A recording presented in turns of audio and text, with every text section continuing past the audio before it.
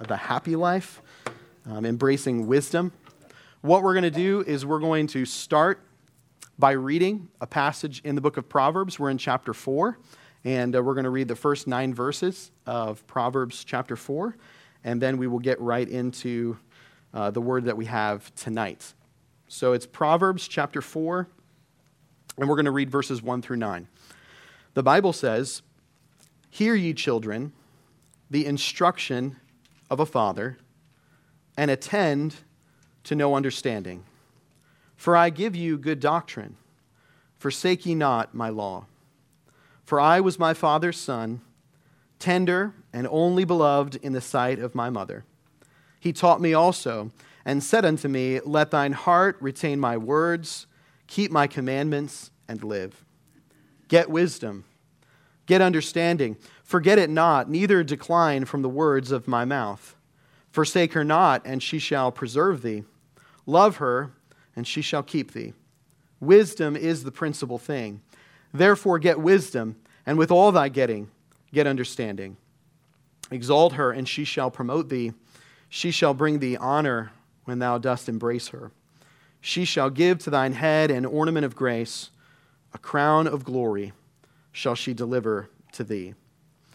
When we step back and think about the big idea of the book of Proverbs, it's pretty straightforward. It's wisdom, right? It's about you and me receiving God's truth into our life and then practicing it, making it practical and applicable to our daily life. Right off the bat, in the first portion of the book of Proverbs, as wisdom literature in chapter 1, the Bible says, the Proverbs of Solomon, the son of David, king of Israel, to know wisdom and instruction. Wisdom is the ability or the skill to take the truth and live it out practically in my life. And what we've talked about over the last couple of weeks, as Pastor Chris sort of laid the foundation for this idea that when we embrace wisdom, there is a happy life or a blessed life. So when I grow and mature in my ability to take God's truth, revealed truth, what I know is right and good and just, and then live that out, the result of that is blessing. We don't mean by that if I have wisdom and I grow and mature in wisdom that I have a problem-free life. We talk about a happy or blessed life. We're talking about a life of purpose and fulfillment and contentment. Right? So the happy life or the blessed life is a life of purpose, and it's a life of meaning, and it's a life of contentment, where I am experiencing the blessings of being faithful to God and to His Word, where I'm seeing the way that my relationships are better, that my mental health is better, that my even physical health, that's how practical the book of Proverbs gets. And so when I talk about taking truth and, okay, what am I going to do with this truth? That's the whole nature of the wisdom literature, and Proverbs in particular. It just gets down to business. It talks about everything from our finances to our relationships to marriage to child rearing. It's all in the book of Proverbs. How I handle my money, how I handle my work, everything laid out for us. So if I'm going to embrace a life of wisdom, if I'm going to embrace God's truth, it's important for us to think about what we might call the path of wisdom. So when we understand that God is the source of wisdom and we begin to receive His truth and we start to grow and mature, what we see is the blessings in our life and the way that it helps us to influence others. And so I want to talk about the path from where it starts to where it can ultimately end as we embrace wisdom in our life. So if you're using the notes and taking the notes, we see first that wisdom comes from God. Wisdom comes from God. So the language at the beginning of chapter 4 is prominent throughout the book of Proverbs, right? Specifically, this is sometimes referred to as the paternal appeal, and it communicates a love that a father has for his children, right? So we see this kind of language over and over again because that is the theme and the spirit of the book of Proverbs. As wisdom, it's written from the perspective of a father who loves his son, a father who loves his children, and he's trying to impart that wisdom, that truth, what is right and good and just. He's trying to communicate that to his son because he loves his son, because he loves his children. And while the clear context is in that interpersonal relationship, there's a big picture application that's very obviously can be made. And that is that just like this father wants to give wisdom to his son so that he can see the blessings in his life, we have a heavenly Father who loves us and who wants to bring blessing into our lives. He wants to give us exactly what we need because he cares about us. He's a good Father who cares about us. And we know that as our heavenly Father, he wants to give us wisdom, and that ultimately the truth about life and how to live it comes from God. Proverbs 2 and verse number 6, "For the Lord giveth wisdom, out of his mouth cometh knowledge and understanding." So the originator and the source of wisdom, or the ability to take truth and live it out practically, where does it come from? How does it develop in my life?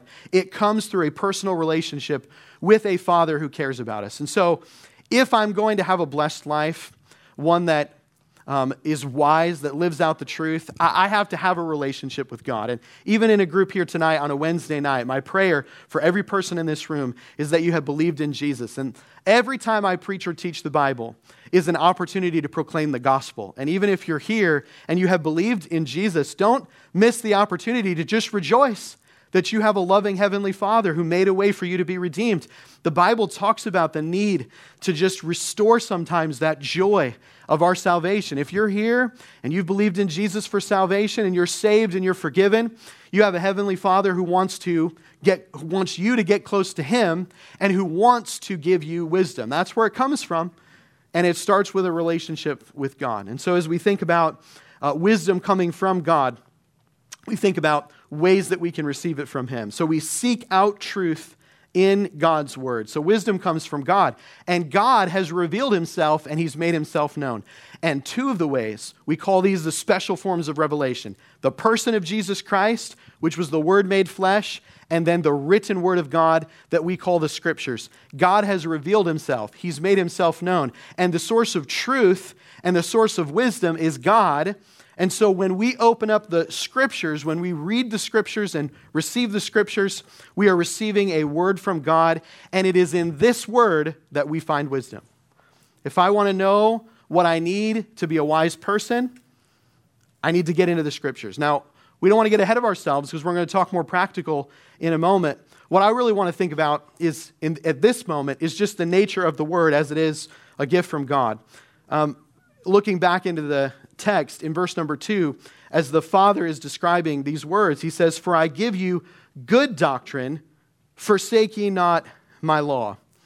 And as we just think about the nature of God's truth, I think about how the Father is trying to reassure his children. He says, I'm giving you good doctrine, good teaching. It's sound, it's true. I'm not deceiving you. I'm not leading you astray, because that's not what a good father does. A good father is going to give you the truth. It's going to give you what you need, and it is good. And this word from God, it's a good word from God. It's true, it's just, it's pure, it's right. And when we think about the love that this Father had for his Son, we think about the love that our Father had for us in revealing himself to us and giving us a word. And when was the last time you were reading your Bible, or you had your Bible in church and you just realized, you reminded yourself, this is a good word from a good Father. This is a gift. I've been given this from a Father who loves me, right? My dad, not a big communicator. Not a big caller, texter. When I went to college, there were moments where I was like, man, I'd love to hear from my dad, But he was, if you need me, you'll get a hold of me, right? Not a bad thing at all. Some of us, that kind of tends to be our personality, right? We're not necessarily going to always communicate. But I can tell you this, when I was in school and it was a long week and the phone started to ring and I looked and I saw Dad, I was stopping what I was doing to answer that call because I wanted to hear from my dad, right? There's something that's encouraging about that. Do you get that feeling when you open this book? Do you get that feeling when you get into God's Word? I'm excited to hear something from Him? Or is this Word become a little dry to you? Has it lost a little bit of its life to you? Because I can tell you, the Word is a living Word. God's Word is living truth. The problem is never the Word. The problem is always us sinners. And one of the reasons that we get together as brothers and sisters in Christ and just encourage ourselves is because sometimes with the speed at which life moves and all the responsibilities and all the things that sort of drown it out, we can forget we've been given a good word from a good Father who loves us.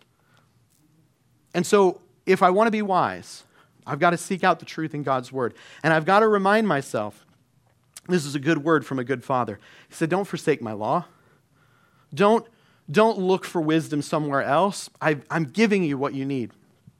And the temptation in a world of extremely large amounts of easily accessible information is to look in different places. And I'm grateful for all the other ways that we can grow. And listen, there's sometimes I watch a YouTube video to figure something out, right? I don't open the Bible, especially when it comes to fixing things in my house, right? But I'm saying that when it comes to daily living, when it comes to my relationships and my work and my money and the stuff that life is made up of, the primary source of information and truth needs to be the good word from my good Father, right? Because wisdom comes from God, and I seek it out in His Word.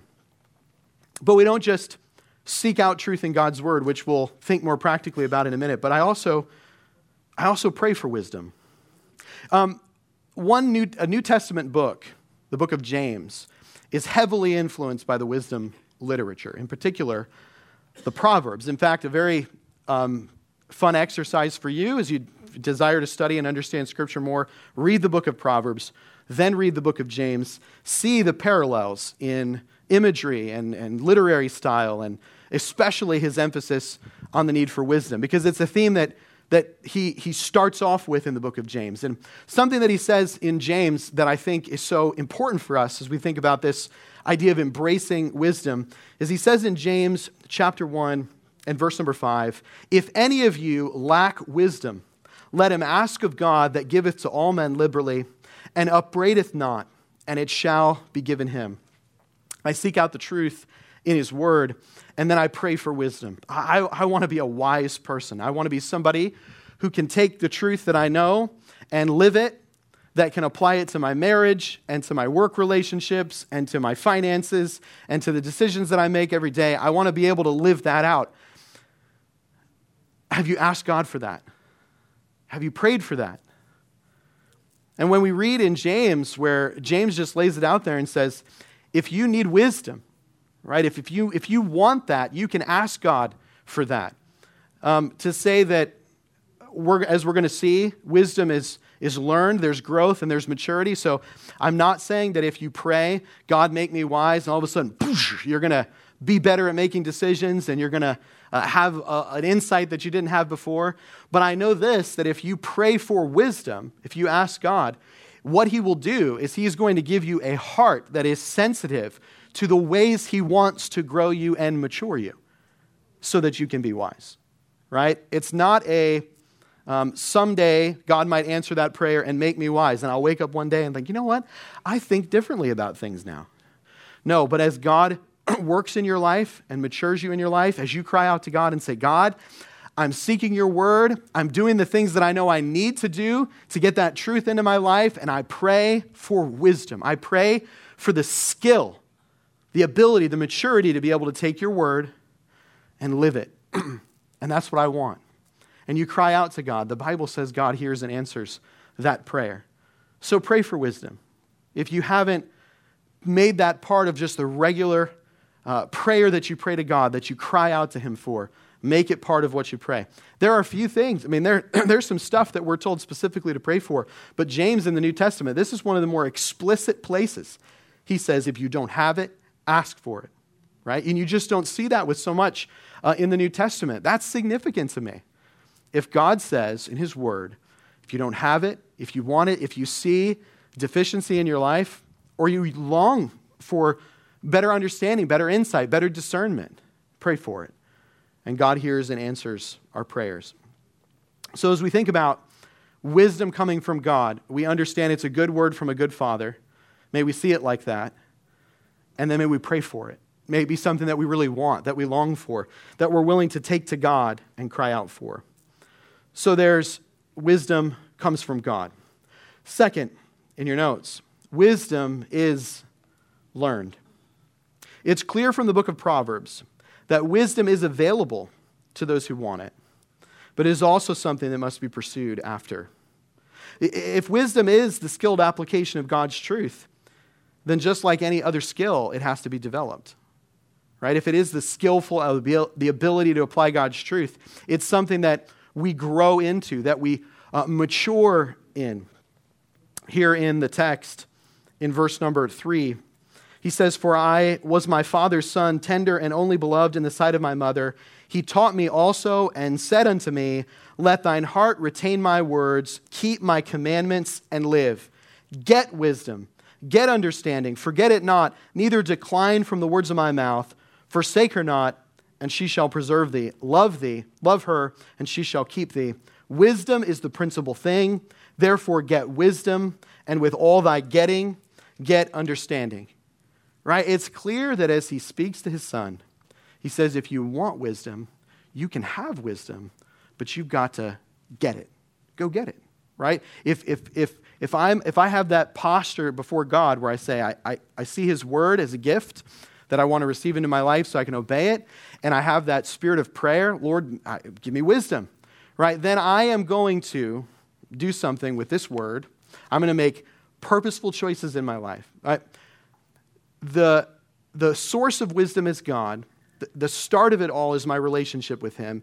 And ultimately, as we're going to see, I rest in him for the work that he wants to do in my life. But when we talk about the decisions and the choices that we make, it's like God has given us a word, but he doesn't force feed us this word. I mean, we have the bread, the meat, the milk, all these images of Scripture and his words that are using this analogy of food, but he doesn't force feed his children. We have the ability, the privilege, it's a gift to us, and we can do something with it or not.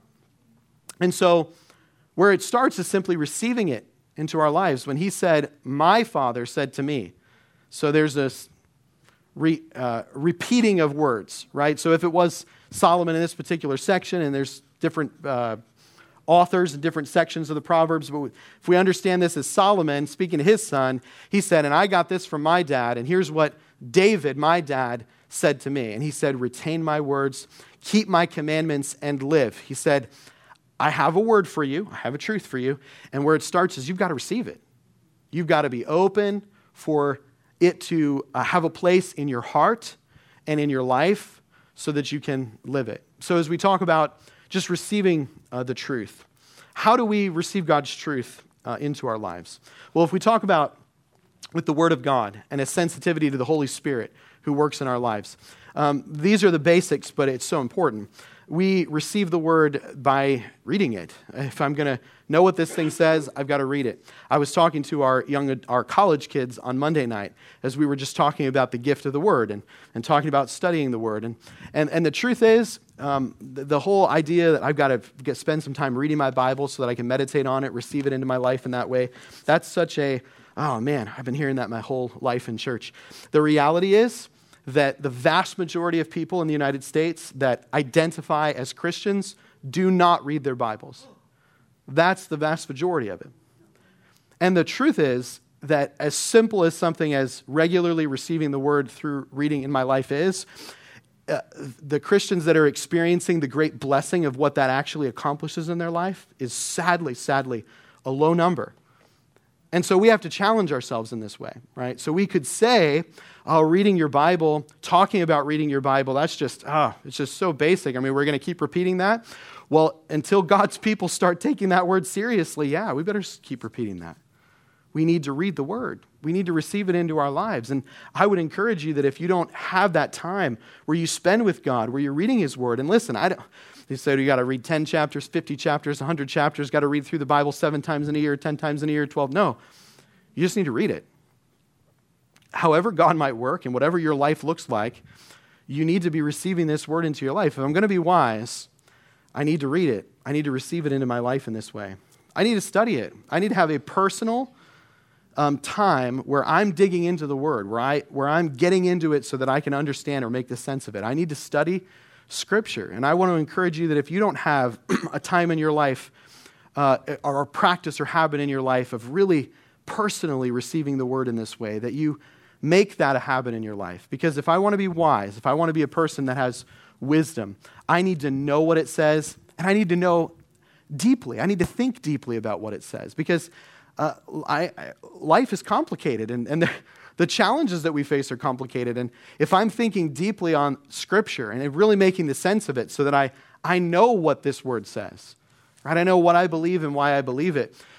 That's how I live it, right? And when we talk about being a wise person, it's somebody, another way you could say it is that it's a principled person, a person who has conviction. They have deeply held beliefs, and you can see it in the way they talk and in the way they react, right? It's obvious this person has principles and truth that guides them.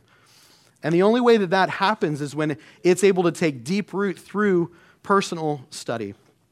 We receive the word through preaching and teaching. And I know that this kind of is like, well, this is sort of like a shameless plug, right? You're preacher, teacher, go to a local church and you receive. I want to say this, as a believer and as somebody who loves the Scripture and the New Testament, what I see is the opportunity to come together as brothers and sisters and to receive the word, to read it together, and to have someone teach it or preach it, to receive it, is so vital to our understanding of God's truth. And so we receive it in this way. And so we have to be grateful for the gift that is, and we don't want to forsake it, right? The whole point of being able to come together and understand the word, and it doesn't have to do with the person, it has to do with the word. And so as we gather together as brothers and sisters in the context of the church or in a life group, and we read it together, and maybe it's preaching like this, which is more monologue, or we have a discussion where it's dialogue. However we're getting together and receiving the word together, we need it, right? It's so vitally important if we're going to be wise. How about the testimony of other believers in your life? The Proverbs have a lot to say about the company that we keep. And when we talk about the need to be wise, one of the emphasis that Solomon places when he's talking to his son is that you got to have people in your life that speak truth into your life, particularly the truth of God's word. You got to have people in your life who are going to talk to you about what God says and who are going to challenge you when it comes to what God says. Do you have a brother or sister in your life? All of us, if you work, if you have to go to school, all these different places we're going to have relationships, even friendships with people who don't share our faith. We're going to have interactions with people that don't share our faith, and that's part of living in the world. And we don't shy away from those, right? The idea is that we only have relationships with people who know. Well, we can't be witnesses if we do that. But you need people in your life your brothers and your sisters, who when you see them and you have conversation with them and you talk with them, that one of the things you're going to talk about is God's word. That one of the things you're going to be asked about by that person is how God is working in your life through his word. There was this guy in Bible college, and you'd think Bible college would be a place where everybody's just high on Bible, but the truth is Bible college is a place where you kind of get sick and tired of it, right? So but there was a guy, and he would see me, and he'd be like, how is God speaking to you through his word recently? And I was like, well, I just came out of a class where we talked about the Bible, and we're going to chapel to talk about the Bible, and I'll tell you, would you take your pick, right? But the more that I got to know him, the more I began to see that this was more than just words for him. When he would ask somebody, how is God speaking to you through his word, he genuinely meant it. And I thought to myself, if I could have people in my life who I can talk to about the sports, and I can talk to about my job, and I can talk to about politics, if you dare, and if I have people who I can have conversations with about these things, I think I could have relationships with people in my life, brothers and sisters in Christ, who I can talk to about the word, who can just ask me, how's God been working in your life through the word? If you were intentional about having somebody in your life who would ask you that question, it would create an accountability that we desperately need. And whether it's like me with that guy, where it's like, I've got to dive out of the way so I don't see him, right? Because I don't want to be asked that question again, right? But what it creates in our life, if you've got somebody, and listen, I don't mean that's all we ever talk about I'm saying that friends, godly people, brothers and sisters in Christ who spend time with you and who, through the course of conversation, are going to ask you, how's God working in your life? Because I want to be a wise person. I want to be somebody that has wisdom. And if I spend my time with people who I know are going to challenge me in that way and who are going to encourage me in that way, are going to speak into me in that way, if you're married, you ought to talk about the scriptures with your spouse. Now, if you're here and your spouse isn't a believer, or you say the relationship is not such that I don't know about that, I want to encourage, I'm going to pray for you. I want to pray for you because having conversations with your spouse about the word, right? I don't mean like, listen, there are days where I come home, my wife's had a long day, taking care of the kids, she's got her business, got the business that she does from home, she's got a lot of responsibility. So I don't kick down the door and then I'm like, honey, let's have a conversation about Revelation, right? Now, that's not what I'm talking about. I'm saying that if I have a relationship with my spouse where I can say, look, the other day Pastor Tony was preaching and he pointed something out and that was an encouragement to me. Do you remember that part? I mean, what stood out to you? If it's just a simple creating this culture of conversation about God's word, there's something special about that. If you're married and you don't talk about the word, talk about the ways that you receive the word in your life with your spouse, you ought to try that. And you make a big difference. Even if you just started in little ways. If we just bring it up. We can receive the word in that way through brothers and sisters in Christ. And then there's counselors and mentors, right? Not only should I watch the company I keep, but Proverbs also puts an emphasis on having people in my life that I go to, right? So I'm not talking about a friend who's going to have a conversation with me with, this is good, that's good, you need that. But I'm talking about a spiritually mature person, a person who you say, that's a wise person, right? And the process of like identifying a person like this in your life and building a relationship with them, that's something that takes time. But as God brings people into your life who can be your mentors and can be your counselors, these are people that you go to when you have an issue. And you say, I don't know what to do in this situation. I don't know how to handle this. There's a conflict in my family, or I have an ethical choice I have to make at work. And what do you think about this? People who can speak into your life wisdom. You want to be a wise person, find yourself a wise person and learn from them, grow from them. I was encouraged to have mentors for the different areas of my life. One of my family members, his wife, their family, there's 5 girls. And the first time that we spent any time with this family, I noticed something. This guy's daughters love him. I mean, they love him. Not like love him. I mean, they think, it was unbelievable. And I remember thinking to myself, I really would like for my daughters to like me that much. And I was talking with a friend and I was telling them this. I was like, I don't know what this guy did. When these girls, they were all by that time, the youngest was a senior in high school. But the way that I'm like, I know he wasn't perfect. I can be pretty sure of that, right? But I don't know what else. And you talk about just a moment of like, He said, well, why don't you ask him what he did? I was like, that is a fantastic idea. Like, I should ask him, right? I should go to him and I should say, hey, what did you do? Because if I want to be a good father to my daughters, if I see somebody that's what I want to be. I want to, not perfect, but something worked, something happened, and I want to try. Not to say that it'll all work out that way, right? But I want to try. I want to do my best. And I know you guys are wondering, did I ask him? And I did. And his answer was, well, I was nice to them. That's how it started. And I was sort of disappointed, right? It was sort of a little bit of a letdown. But then he began to explain to me what that actually looked like. And he said, Matthew, your girls are young right now. And he said, if I could give you one piece of advice, I would say that if your daughters want your attention now, you give that to them. If they want your attention, they're young. If they want your attention, give that to them. Whatever's happening, the best you can, right? He said, I know there are situations, if it's an emergency, whatever. He said, you understand what I'm saying. If they want your attention now, give it to them. And he began to just give some wisdom. And that's how you grow. And so if you don't have people like that in your life, people that you can go to, regardless of your age, you say, I want to know that maybe I'm a different season in my life, different challenges in my life. I want to have people that I can go to that are counselors and mentors. We're just talking about receiving the truth into our lives. If I'm going to be wise, I need to receive it into my life. And these are the ways that I receive it. So as I receive it, it's pretty straightforward. I have to obey it. He said, my Father told me, keep the commandments. Right? So once you get it, you have to do something with it. Right? You can't just sit on it. You have to use it. Going back again to the New Testament book of James, with its relationship to the book of Proverbs.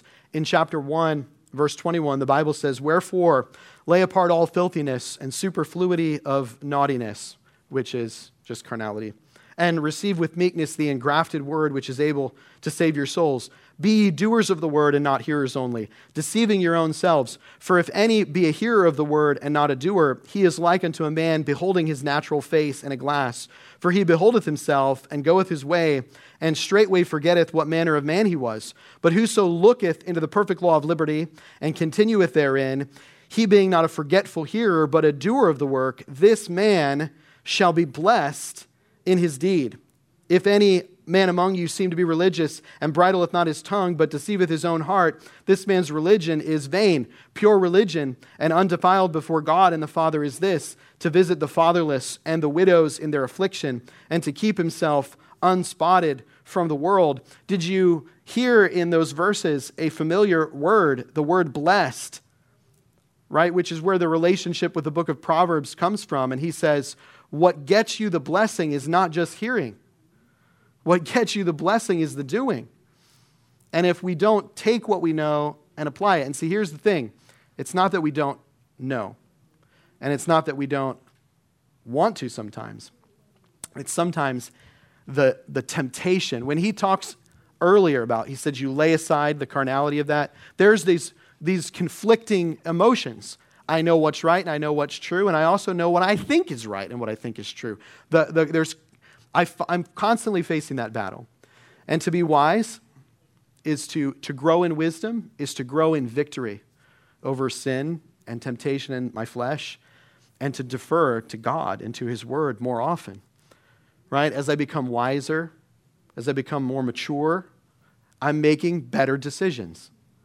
Because the right decision is what God says to do, and the wrong decision is what my flesh wants to do. And that's what growth is all about. And if you want to see progress in your life, you see, well, I said yes to God more than the flesh. And that's growth. And God wants to do that work in your life. See, the whole thing is that the whole victory has been won through what Jesus Christ has done. If we surrender and die daily, he wants to accomplish that work in our lives. It's as we lose confidence in his word and put more confidence in ourselves, that's where the struggle happens. But we receive God's truth. We obey God's truth. And here's where we wanted to see about this idea of just resting and having confidence in his way. Philippians 4:9. I want to read this verse for you. It says, those things which ye have both learned and received and heard and seen in me, do. And what? And the God of peace shall be with you. So we receive it and we obey it. But what about this? We rest in it. So wisdom, the skillful ability to take the truth I've received, obey it, practically apply it to my life, and then I learn to rest in it. This is a very interesting part of chapter number 4. The Bible says in verse number 6, forsake her not, and she shall preserve thee. Love her, and she shall keep thee. Then again in verse 8 it says, exalt her, and she shall promote thee. She shall bring thee honor when thou dost embrace her.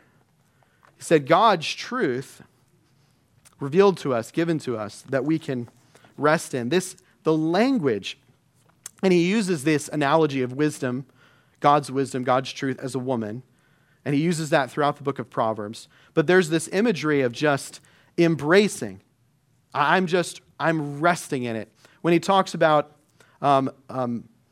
forsaking her not, and she'll preserve thee, she'll love thee. Here's the idea, is that one of the temptations for us is self-preservation. I need to do what I think I need to do for it to work out best for me. And what he says is you just need to learn to rest in God's word. You need to start trusting that God's way is the best way. And you deal with this conflict in your mind and in your heart of, I have an idea, and I think it's a better idea than God's idea, and I don't want to do it that way. And whether it's in a conflict in your marriage or in a relationship in your life, or whether it's an ethical decision or whatever area or situation it might be, if you're somebody who's been receiving God's truth for any amount of time, it's more than likely that you're going to say, okay, I'm pretty sure I know what God wants me to do. I'm pretty sure I have an understanding of what his word says about this, but I have another plan. And so when we learn to embrace it, rest in it. See, because our concerns are what's going to happen to me. Well, trust God's word. He'll take care of you. Is this Pastor Matt's promise that if you obey God's word, it's all going to work out swimmingly? That there will be no conflict? That you might not make the person at work more angry? Or that the person that you're trying to reconcile with might become more indifferent? Right? Is it's all going to work out? No. I make no promises that it will be easy. What I say is that the promise of God's word is that it's always right to trust him. It's always right to obey him. And feelings and emotions and even the repair of relationships, sometimes those come later. But it doesn't change what is right. And so if I'm learning to rest in what is right, have you ever had a moment where you did the right thing and it stunk? It felt horrible. I did the right thing and I'm not happy about it, right? I have had moments. I know what's right. I certainly know that it doesn't coincide with how I feel. But I have to learn to rest and trust. Embrace her. She'll preserve thee. She'll keep thee. You won't regret it. You got to learn to rest in God's word. And what level of confidence you have today, it could be that you're in a moment in your life where you just need to pray a simple prayer to God and say, God, help me to rest in your word more, in your truth more. I've lost some confidence in it. And just help me to get that confidence back.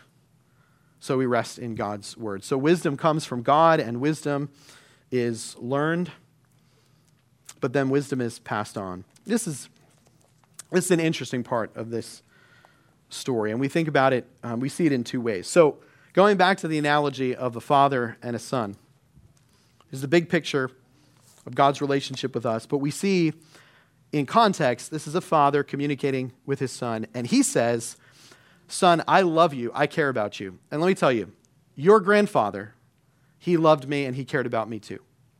And he gave me wisdom, and I'm trying to pass on that wisdom to you.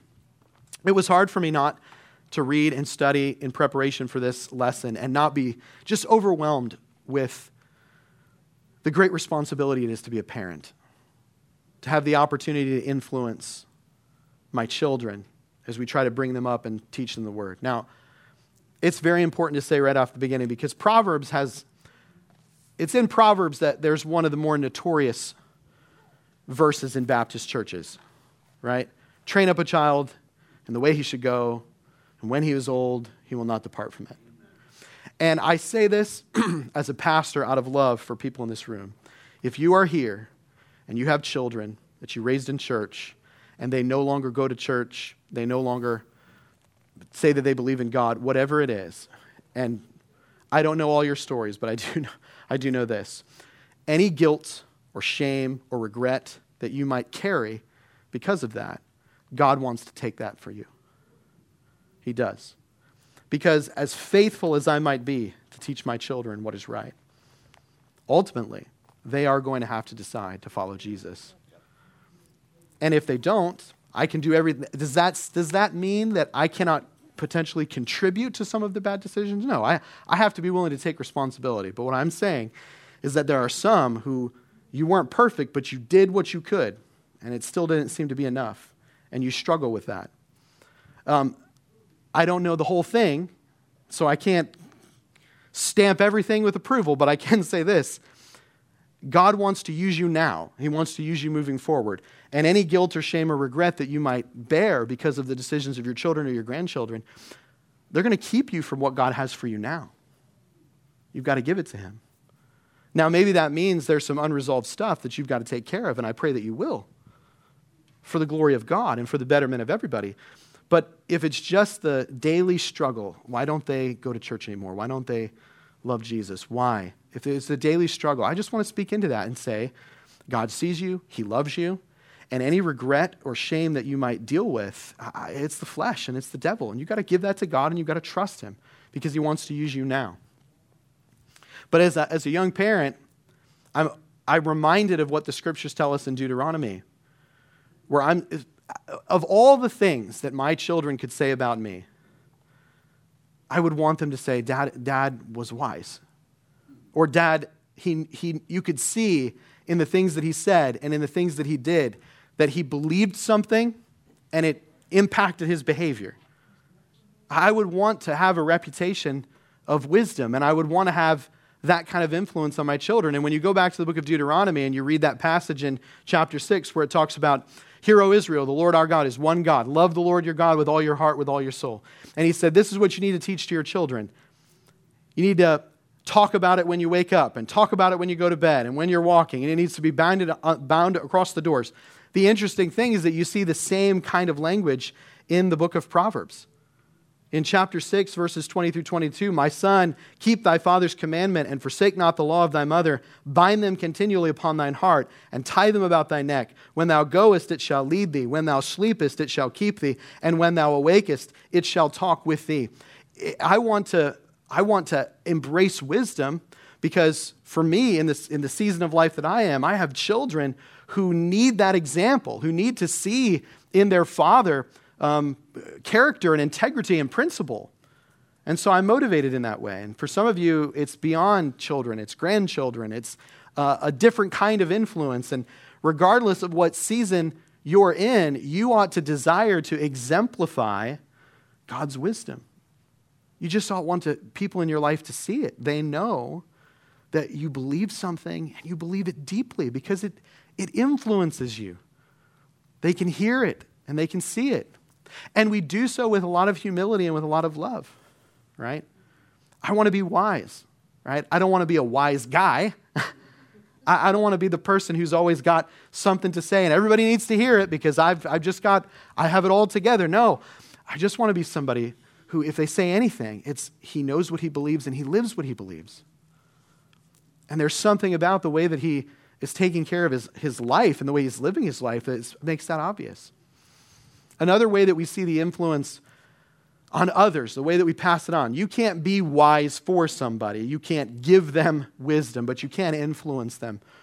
And as I think about our responsibility to be witnesses for Jesus, to make a difference in people's lives, I think about how the way this section of Proverbs ended. Verse number 9, it says, she shall give to thee, to thine head, an ornament of grace, a crown of glory shall she deliver to thee. You say, well, what's all that about? What's crowns? And this is best understood as a reference to your reputation. He said people are going to be able to see the impact of wisdom in your life. It's an ornament of grace. It's a crown of glory. It's a shining light. If we're trying to make an application to our New Testament God-given responsibility of witnesses, it's let your light so shine before men that they may see your good works and glorify your Father which is in heaven. A direct connection between those good works, those good and godly works that God produces in my life, and the wisdom that we read about in Proverbs, just the practical way that we live out God's truth. That's what it's talking about. I want to bring glory to God. I want to be a shining light. The ornament of grace, right? It's like, man, that's so perfect. We could really make a one-for-one analogy with God's grace. And while that's not exactly what it's talking about, the application is still applicable. There is something that is very attractive to those that are hurting, to those who are looking for purpose and meaning and fulfillment. There is something that is distinct about a person who lives with wisdom, God-given wisdom, embracing that truth and letting it impact the way that I live my life. I want to be around people with my wife and for people to say, there's something different about that there's something different about that marriage, or the way I interact with my kids, or the way that I work, or whatever it is. I want to shine for Jesus Christ. I want his light to shine through me. And if I allow him, who is the source of wisdom, to work in my life and shine through me, that's exactly what will happen. And so it makes a difference in the lives of people that are around us. There's a lot that you can do, that God can do in your life if you'll just embrace wisdom. That's the kind of life that we want to live in. It's the kind of difference that we want to make.